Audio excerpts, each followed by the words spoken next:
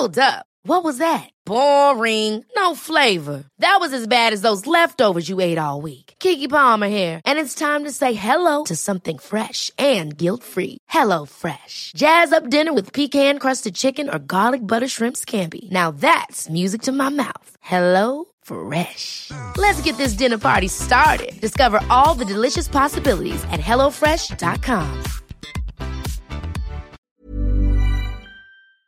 RAF Woodbridge and RAF Bentwaters were known as the twin bases.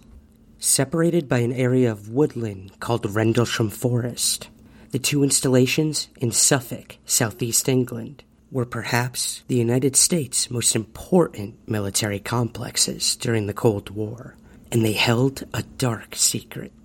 Even today, it's not officially acknowledged that nuclear weapons were being stored at the bases, a complete violation of the US and UK's treaty obligations.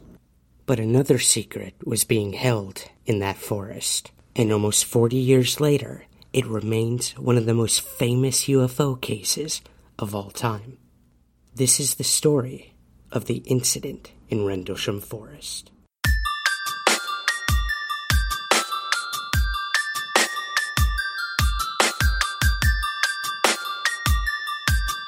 This is Somewhere in the Skies with Ryan Sprague.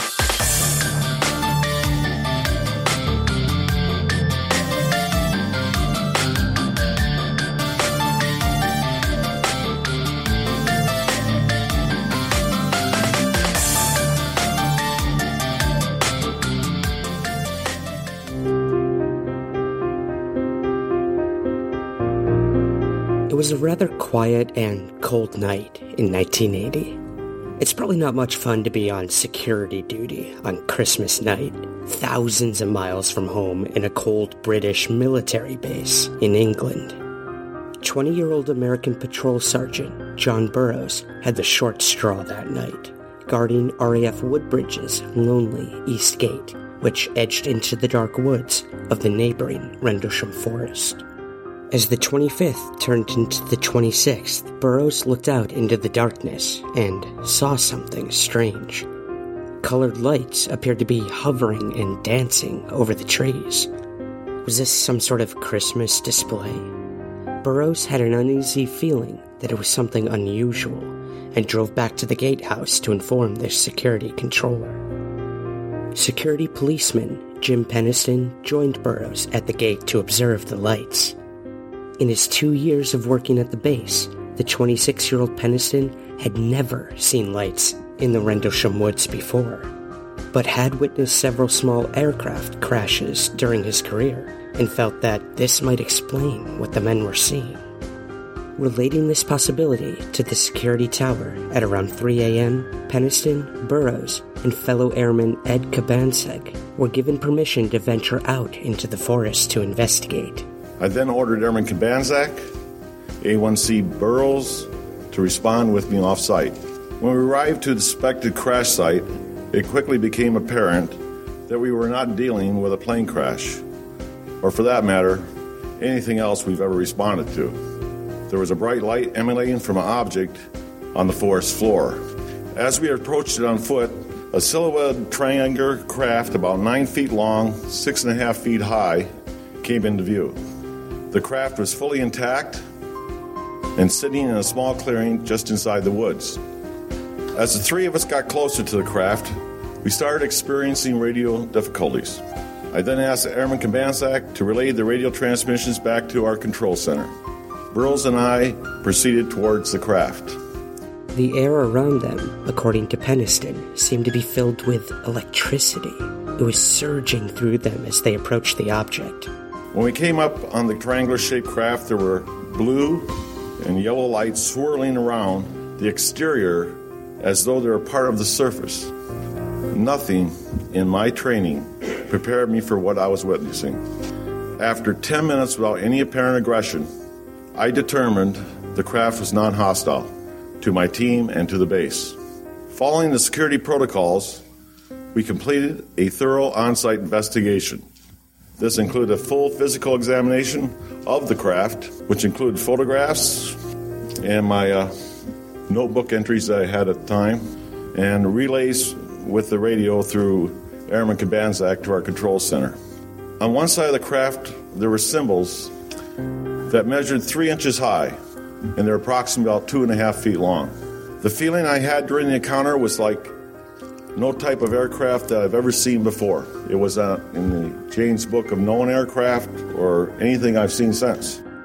Penniston scribbled furiously in his notebook, drawing as best he could the shape of the object, but found it increasingly difficult to write, as if some strange force was weighing him down. The light from the craft began to intensify. Burroughs and I then took a defensive position away from the craft as it lifted off the ground without any noise or air disturbance. It maneuvered through the trees and shot off at an unbelievable rate of speed. It was gone in a blink of an eye. In my logbook, I wrote, "Speed, impossible."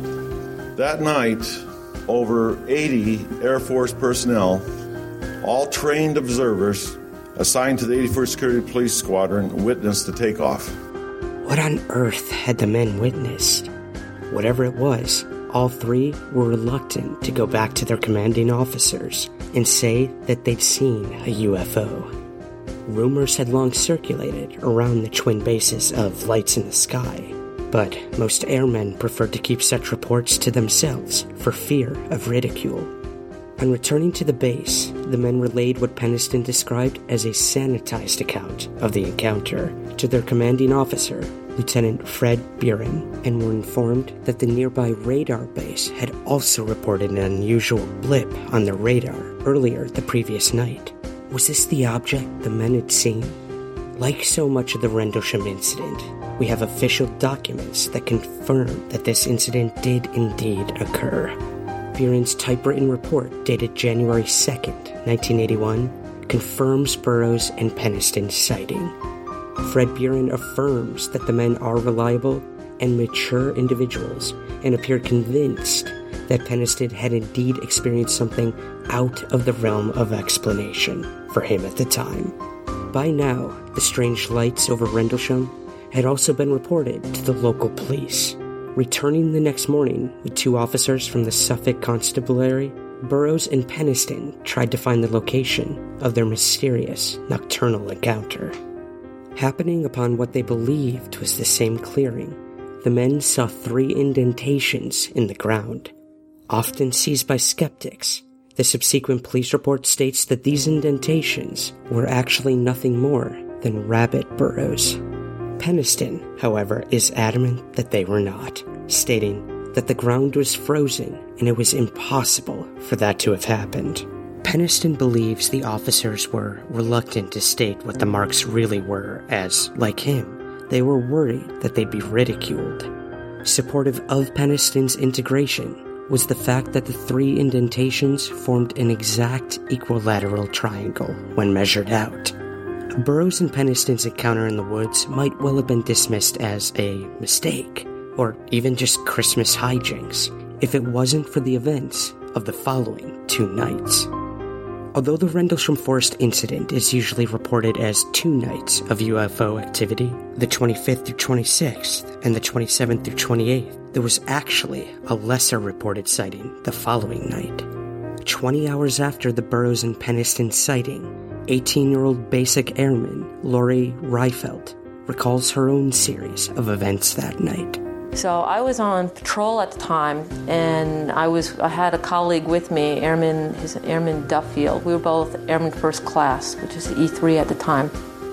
And we had just checked the lock on the gate, and we were just filling out our check sheet and making sure everything. And then we're just sitting there, and it was about 2 or 3 o'clock in the morning, and it was just really, it was a clear night. It wasn't rainy out, and we were just kind of, bored, figuring out we got about 4 or 5 more hours left, and so we're just sitting there talking. And all of a sudden we see this light approaching that was coming from the area of the North Sea, so it's coming west to east. And at first we thought it was just regular aircraft coming in, and we looked over at the runway, waiting for the lights to go on, figuring, the aircraft's coming in. And then as it got closer and closer, And now it's about maybe 200. It wasn't really that far.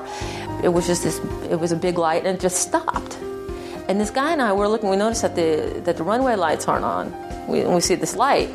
And then all of a sudden it just stops in midair, and then all of a sudden it just moves up, down, left, right, and then it breaks into like 3 pieces and speeds across the runway. And now we're stunned. We're like, what was that? So we immediately I got on the radio, because we were thinking, what is that? And we get on the radio, and I mean, we were kind of excited about, police control, this is police sport, be advised. But we couldn't see the aircraft itself, the rate of speed that it was moving when it went across. I mean, it was moving in like a regular aircraft, then when it stopped, and then when it did its movement, and then when it split into 3, and then when it sped across the runway it was going west. It was just going at a phenomenal speed. And the only other thing that really caught our attention was that it didn't make any noise.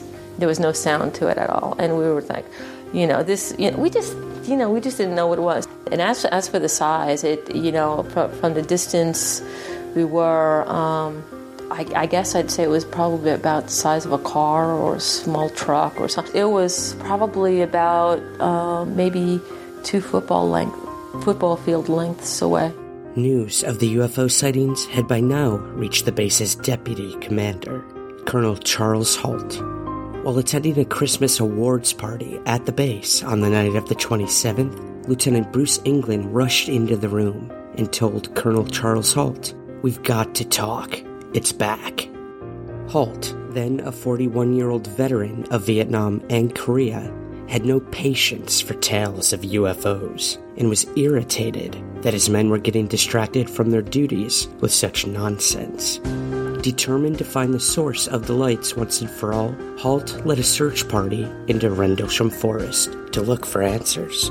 I took 2 senior patrolmen with me, a disaster preparedness expert, and the reporting on-duty police officer. At the site we found 3 1.5-inch indentations, triangular in pattern. We discovered mild radiation and evidence of broken branches on the trees. We suddenly observed a very bright red-orange object. It was oval and with a black center. It reminded me of an eye, and it appeared to be winking or blinking. It maneuvered horizontally through the trees with an occasional vertical movement. When approached, it receded and silently broke into 5 white objects. We moved out of the forest and onto a pasture and observed several objects in the sky, multiple objects to the north. They changed shape from elliptical to round. Several other objects were seen to the south.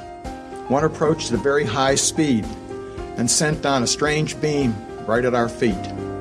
It was different than an ordinary light, and it didn't radiate. It was more like a laser beam. Another object sent down beams of light into the weapons storage area. The whole time we had difficulty communicating with the base, as all 3 radio frequencies that we were using kept breaking up.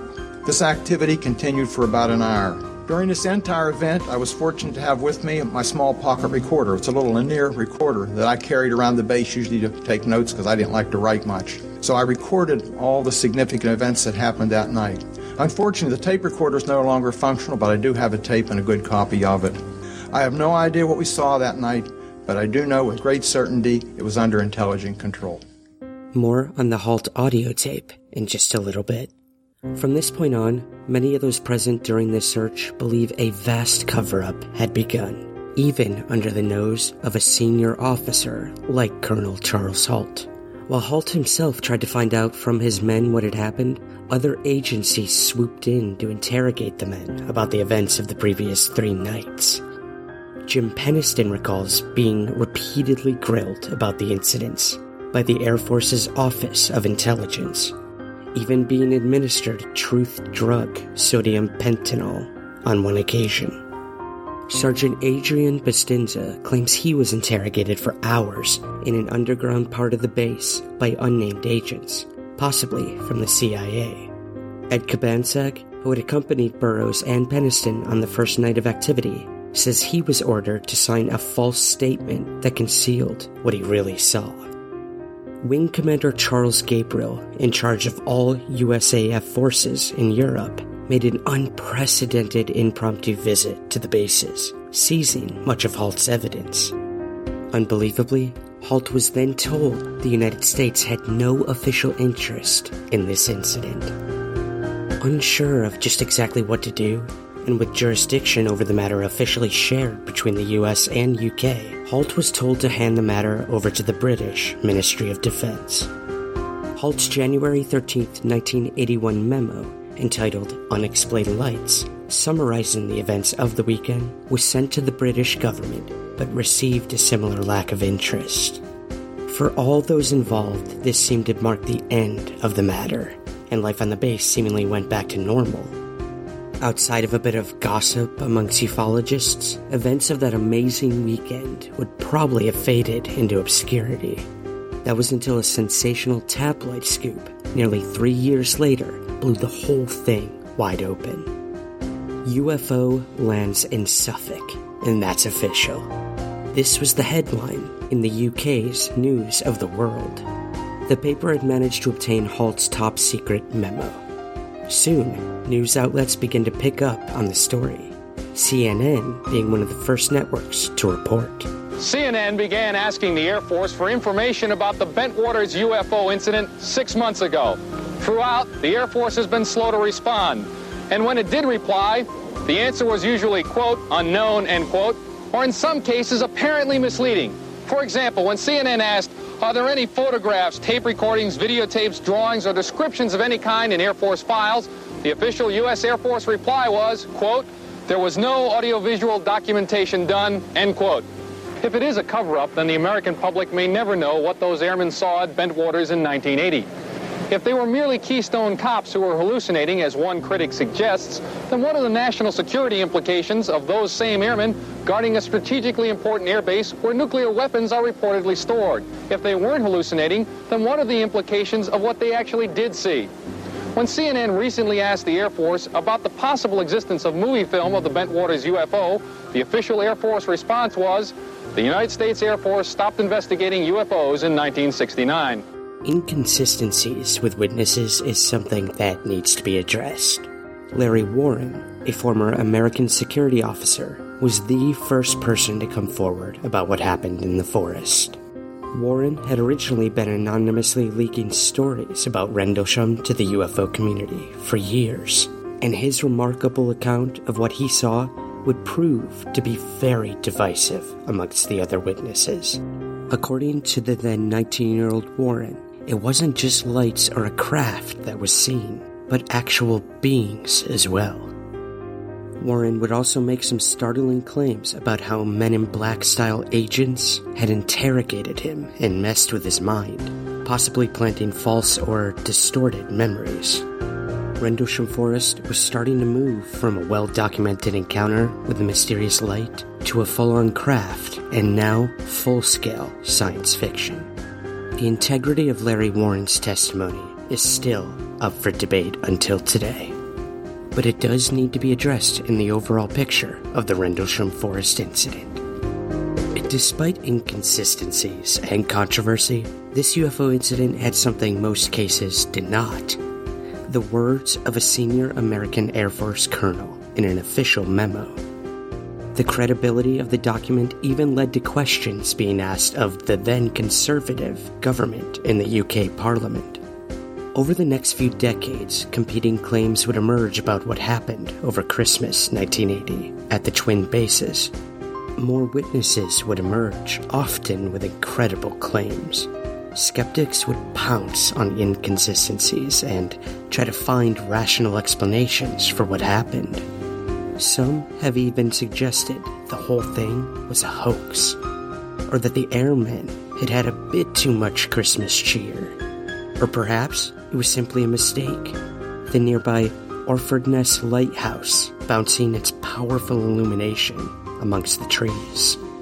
Regardless of the attempts to debunk Rendlesham, the original witnesses, the documents, and the physical evidence all attest to something very genuine occurring. The most cited piece of evidence in the Rendlesham Forest case, the Halt Memo, provides a rare, direct piece of contemporary documentary UFO evidence, signed by a senior member of the U.S. military. Some critics have questioned the dating of this memo, January 13th, supposedly more than a week and a half after the incident occurred. But this appears to be explained by the general confusion over the jurisdiction of the incident. As such, Colonel Halt was told by his own commanders to hand the matter over to the British. With the base's British liaison, Donald Morland, on leave, Halt elected to wait to act until he had discussed it with Morland.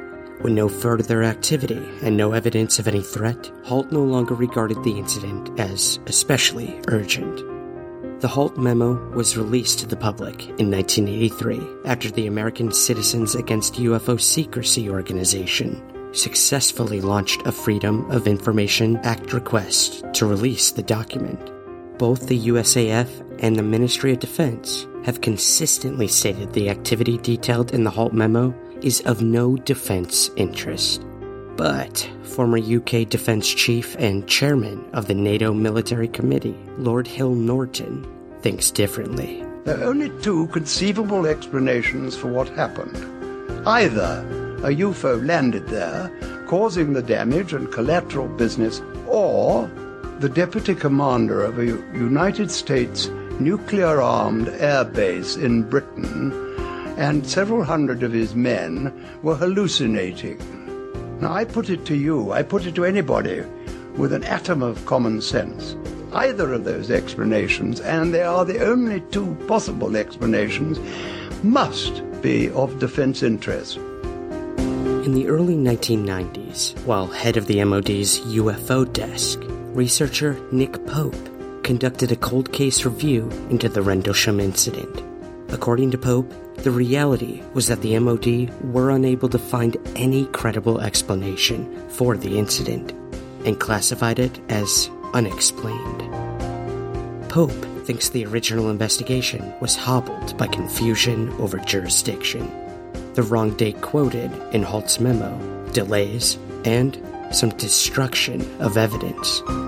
Suspiciously, Charles A. Gabriel, the commander-in-chief of the USAF in Europe, made an unscheduled trip to Bentwater shortly after the incident. Gabriel was briefed about the incident and removed a large amount of evidence, much of which was never seen again. Nick Pope reveals that Gabriel's intervention caused disconnection at the MOD. It directly contradicts the official USAF line that they had no interest in the incident, and that it should be handed over to the British. In fact, the MOD was never made aware of Gabriel's visit, what evidence he took, and the results of any subsequent investigation. Quality sleep is essential. That's why the Sleep Number Smart Bed is designed for your ever-evolving sleep needs. Need a bed that's firmer or softer on either side? Helps you sleep at a comfortable temperature? Sleep Number Smart Beds let you individualize your comfort, so you sleep better together. J.D. Power ranks Sleep Number number 1 in customer satisfaction with mattresses purchased in-store. And now, save 50% on the Sleep Number Limited Edition Smart Bed for a limited time. For J.D. Power 2023 award information, visit jdpower.com/awards. Only at a Sleep Number store or sleepnumber.com. Ever catch yourself eating the same flavorless dinner 3 days in a row? Dreaming of something better? Well, HelloFresh is your guilt-free dream come true, baby. It's me, Keke Palmer. Let's wake up those taste buds with hot, juicy pecan-crusted chicken or garlic butter shrimp scampi. Hello Fresh. Stop dreaming of all the delicious possibilities and dig in at HelloFresh.com. Let's get this dinner party started. A lot can happen in 3 years, like a chatbot may be your new best friend. But what won't change? Needing health insurance. United Healthcare Tri-Term Medical Plans, underwritten by Golden Rule Insurance Company, offer flexible, budget-friendly coverage that lasts nearly 3 years in some states. Learn more at uh1.com. Skeptics have long struggled to dismiss the Halt memo. Colonel Halt's credibility is difficult to question, as he had a distinguished 42-year military career and retired in 1991 with the highest peacetime award given by the Secretary of Defense. Halt never spoke publicly about the incident until he retired. He is therefore the most reputable senior military figure, for which we have direct contemporary documentary evidence discussing an encounter in a UFO case. Halt's memo rules out the idea that the incident may have been some kind of joke, fueled by Yuletide spirit. A deputy commander of a nuclear facility like Halt would clearly never escalate such a hoax to the British government. While his memo cannot easily be dismissed, the deputy commander is also the source of arguably an even more convincing piece of evidence, in the form of an 18-minute audio tape of a real live UFO encounter. Halt's 18-minute tape of the party's 7-hour expedition in the woods is unique amongst all UFO cases, in that it contains Halt and several other military personnel's live reactions to UFO phenomena occurring around them. The officers featured on the tape are Halt, Sergeant Monroe Nevels, Sergeant Robert Ball, Sergeant Adrian Bustinza, and Lieutenant Bruce England. The men can be heard inspecting the original landing site Burroughs and Penniston found 2 nights earlier. And as they survey the area, things start to get interesting. Where? Right at this position here, straight ahead, in between the street. There it is again. Watch, straight ahead off my flashlight there. There it is. Oh, yeah, I see it too. What is it? We don't know, sir. So can I get some of it? Yeah, it's a strange, small red light. Looks beyond maybe quarter to half mile, maybe further out. The light is gone now. It was approximately 120 degrees from the site. Is it back again? Yes, sir. So we got the flashlights in. Let's move out to the edge of the clearing so we can get a better look at it. See if you can get the star scope on it. The light's still there, and all the barnyard animals have gotten quiet now. Yeah, we're heading about 110 to 120 degrees from the site. I'm through to the clearing now. Still getting a reading on the meter. About 2 clicks. Maybe count 3 to 4 clicks. Getting stronger. No, it's not. I think it's something other than the ground. I think it's something valuable here. Tree right over. I guess that's the first night bird we've seen. We're about 150 or 200 yards from the site. Everything else is just deathly calm. There is no doubt about it. There's some type of strange flashing red light ahead. There's yellow. I saw a yellow tinge in it too. Weird. It appears to be maybe moving a little bit this way. It's better than it has been. Yellow. It's coming this way. It is definitely coming this way. The 2 pieces of it are showing off. There is no doubt about it. This is weird. As mentioned before, one popular suggestion from skeptics to debunk what is captured on this tape is that the men were observing light from the nearby Orford Ness Lighthouse. Vince Thurkettle, the local forester who is familiar with the site, explained his theories on both the lights that the officers had witnessed and the physical trace marks believed to have been left behind from the craft. 20-odd years of playing in woods taught me what to see, and this site was ordinary. It was just ordinary and natural. Nothing strange or unusual had happened there. Sure enough, the landing site had some sticks marking 3 of these, which were roughly in a triangle, but as a forester, to me they were nothing more than rabbit scrapes. They certainly weren't the feet marks of some craft having landed. Every single shred of physical evidence I'd seen could be explained away naturally. Just off to the side is where the alleged landing happened. So the American patrol would have come through here somewhere and out to the edge of the forest, which is out on our right, from where you look out over the fields, over the few houses and out towards the lighthouse. I've been jogging down this track at night, and the first time I saw the lighthouse I really thought it was poachers with a lamp in the forest. So I knew that to people who weren't ready for it, the lighthouse really appeared to be a pulsing light within the forest. I knew that from earlier. And I think the fact that the lighthouse can only be seen from very certain parts of the forest, and one of them is exactly where all the alleged landing happened. While Thurkettle's theory should obviously be considered, there are some serious issues with his theories. The most obvious is that the lighthouse predates the then 38-year-old military bases. Yet none of the thousands of men and women who had served at the base during the time had ever mistaken the lighthouse for a UFO before. Indeed, since these were U.S. Air Force bases, with military aircraft coming in and out multiple times a day, it seems somewhat unlikely that trained airmen would make such an obvious mistake. Furthermore, the beam from the Orford nest is deliberately dimmed when shining inland by a blocking plate fitted around the lens. A lighthouse's beam also fails to match the actual nature of the observations made.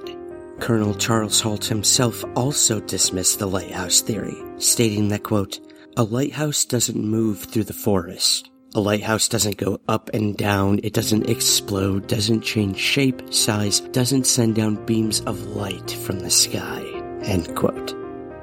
Some of the military witnesses, such as Jim Peniston and Fred Buren, had already stated they had heard over the radios that radar stations had tracked an uncorrelated target or a bogey on the radar.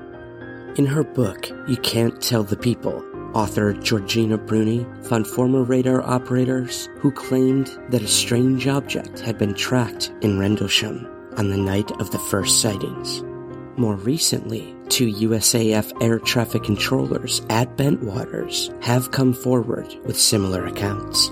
In an interview with author and UFO researcher Robert Hastings, James H. Carey and Ivan R. Barker gave their own testimony for the very first time, having seen the objects on radar and then with their own eyes. I was just sitting there and I happened to see a dot come on the scope, and it just went like one dot at the beginning, then another dot, and it was gone. So the scope is 120 miles across. It was just phenomenal to me to see it go that fast. All of a sudden, here it come back across again. It went 1, 2, and then it made an immediate right-hand turn and came right towards the base. You know, I just said, that can't be one of ours. No jet at that speed can make an immediate right-hand turn. Just absolutely phenomenal. It's not like any radar target I've ever seen. When the sweep would hit the target, you would have the entire back of it would be like a solid line. Traveling at an extremely high rate of speed, it passed over the control tower, and then it stopped. I've never seen anything in my life like the maneuverability that happened with this object. It was an orangish color. Sort of popped into my mind at the time that somebody's flying a basketball out here.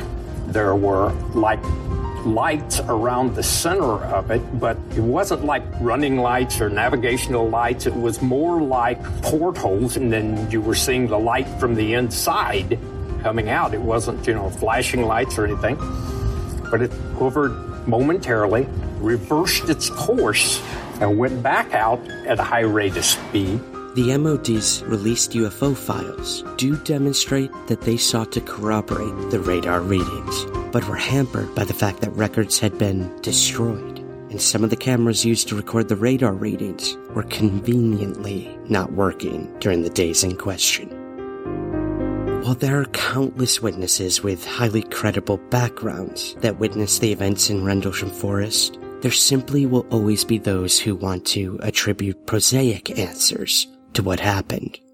And besides the lighthouse theories, there are a few other explanations that should at least be brought up. It's notable that the period of the 25th and 26th of December coincided with a confluence of unusual atmospheric phenomena. Shortly before the first cluster of sightings at Rendlesham, a Russian Cosmos 749 satellite burnt up over Western Europe and was widely reported as a UFO by multiple civilians. Another rare event, the burning up of a meteor in the atmosphere, occurred in the early hours of the 26th of December. This meteor produced an unusually bright fireball and was visible throughout southeast England. There are pros and cons to these alternative possibilities.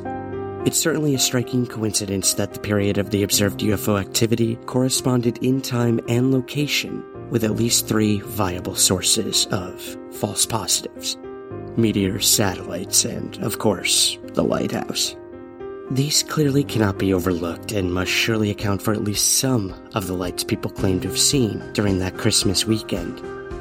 If these mistaken sightings could be eliminated from the list of observed UFOs at Rendlesham, then the incident might start to look a little less impressive. However, the rocket and the meteor are both short-lived events and don't adequately explain the nature of most of the observations, nor the fact that they were spread out over several hours, over 3 separate nights. Likewise, the lighthouse cannot account for the majority of the sightings, as it simply was not visible in the locations. So besides these alternative explanations, I want to focus again on 2 of the primary witnesses mentioned earlier, who seem to be keeping this case alive with developing stories. Those witnesses are Jim Penniston and John Burroughs.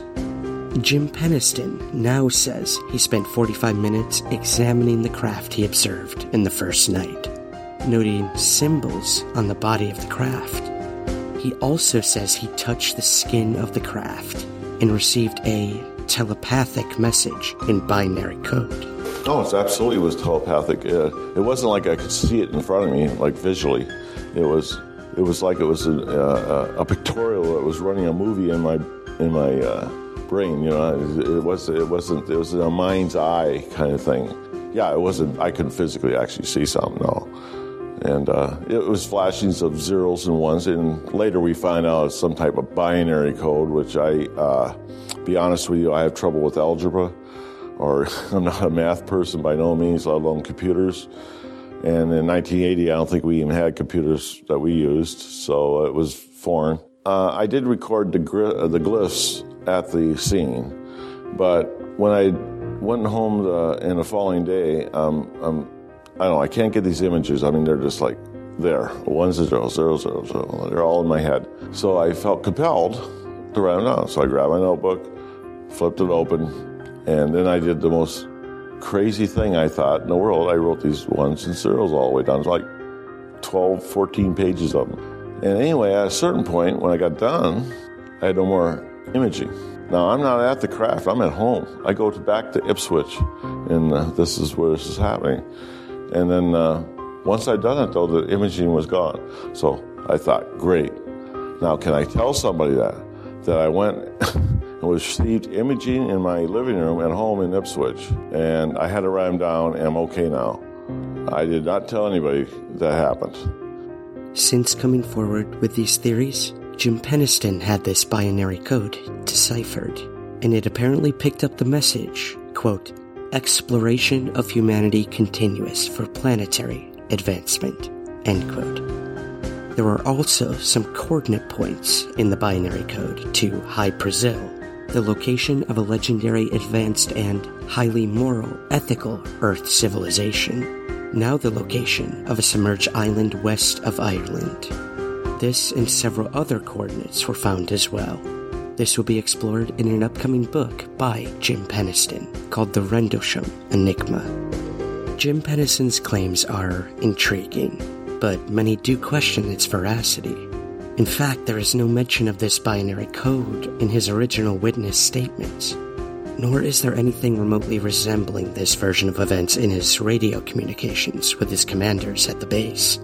John Burroughs also does not remember Penniston making any notes during the entire period they observed the object, but there are missing gaps in time between the 2 witnesses when the event occurred. So I guess, for now, we'll just have to take Jim's word for it.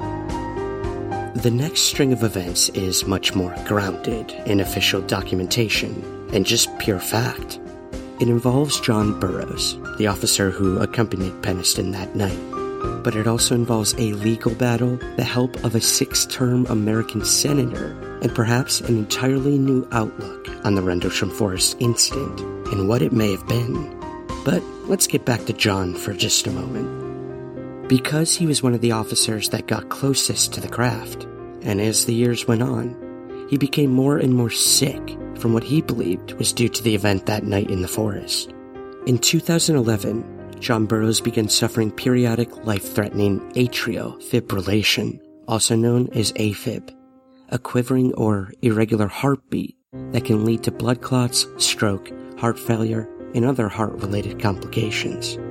He filed for Veterans Administration medical benefits, but was denied when the VA staff said there was no record of his serving at RAF Bentwaters and Woodbridge. John sought legal help in Jackson, Mississippi, and hired attorney Pat Frescogna. John's VA case then went to the office of Arizona's U.S. Senator John McCain. Eventually, the VA admitted knowledge of John's service at RAF Bentwaters, but found those medical records were classified. By 2013, needing open-heart surgery to repair seriously damaged valves, John was angry and frustrated at not being able to get VA medical disability coverage. It was at this point when he learned of a former top-secret UK restricted project called Project Condign. It had been quietly declassified in 2006, and it contained information that directly linked exposure to radiation to possible unexplained lights in the sky. Here, former UFO desk official Nick Pope describes Project Condign for us and its relevancy to this case. Project Condign was an intelligence study into the UFO phenomenon carried out by the Defense Intelligence Staff in the Ministry of Defense. Project Condign was an attempt to do a proper intelligence assessment of the UFO phenomenon. The Condign report, the final report, is arguably one of the most important UFO documents of all time. And it ran to over 468 pages, I think. At the time, its classification was secret, UK eyes only. A proper intelligence assessment attempted to draw together all the data that we had and really answer the more important strategic question. What is all this? Never mind the case-by-case analysis. Put it all together. What have we got? What are we dealing with? Bear in mind, this was a British intelligence study, highly classified. At the time it was written, it was never conceived that it was going to be released. And essentially it says, the witnesses that encountered the UFO in Rendlesham Forest were probably irradiated by it. Once John and Jim's attorney put that document to the VA and said, hey, wait a minute, you've denied, the US government has denied that this ever took place. You might want to read this British intelligence assessment. Finally, under pressure from Senator John McCain's office, the VA arranged John's urgent open-heart surgery for mid-December 2013. He began to recover to more normal health, but without VA medical benefits or his RAF Bentwaters medical records. And he didn't believe that to be right, that officers were not being treated for what presumably happened during this and several other close encounters with UFOs and their physical effects on officers. Here, John Burroughs states such at the citizens' hearing on disclosure to former senators in 2013 at the National Press Club. The first night, there were 3 of us that went out there.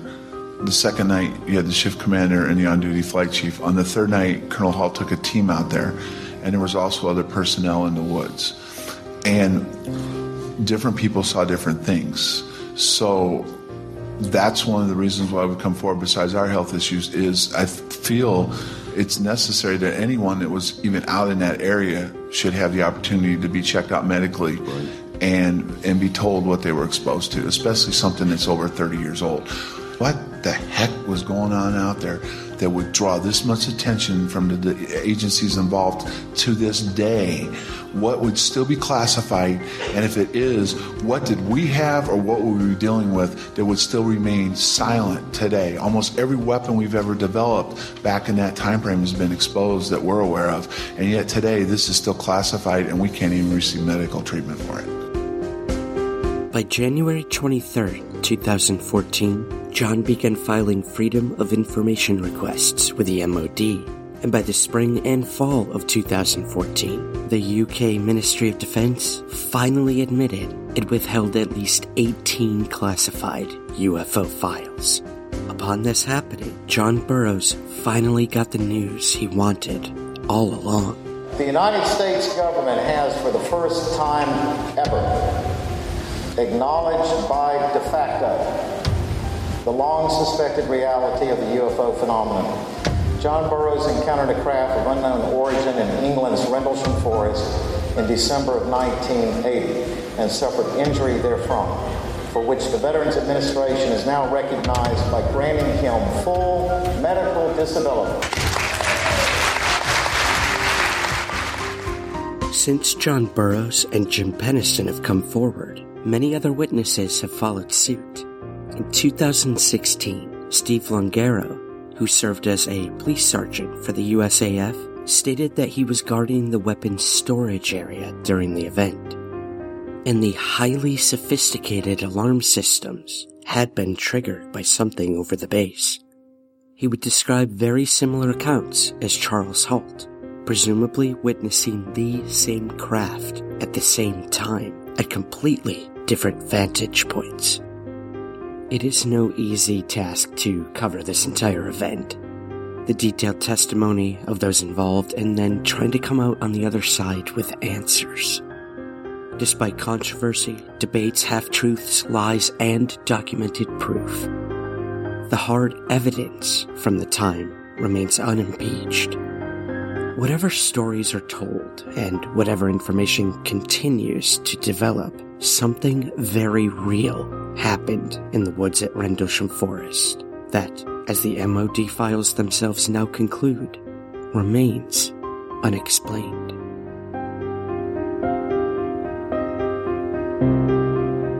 This episode was co-written and directly inspired by the unredacted.com.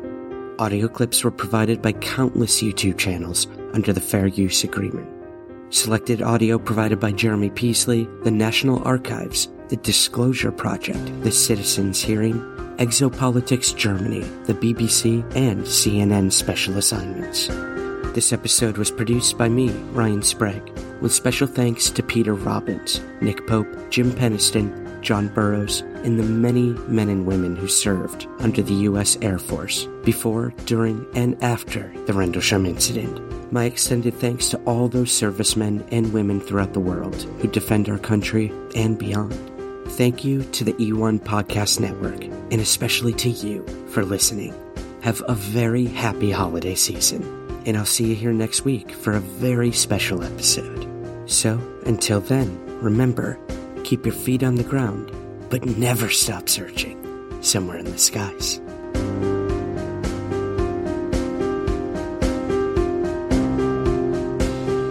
Somewhere in the Skies is produced by Third Kind Productions in association with the Entertainment One Podcast Network. To learn more, visit entertainmentonepodcast.com.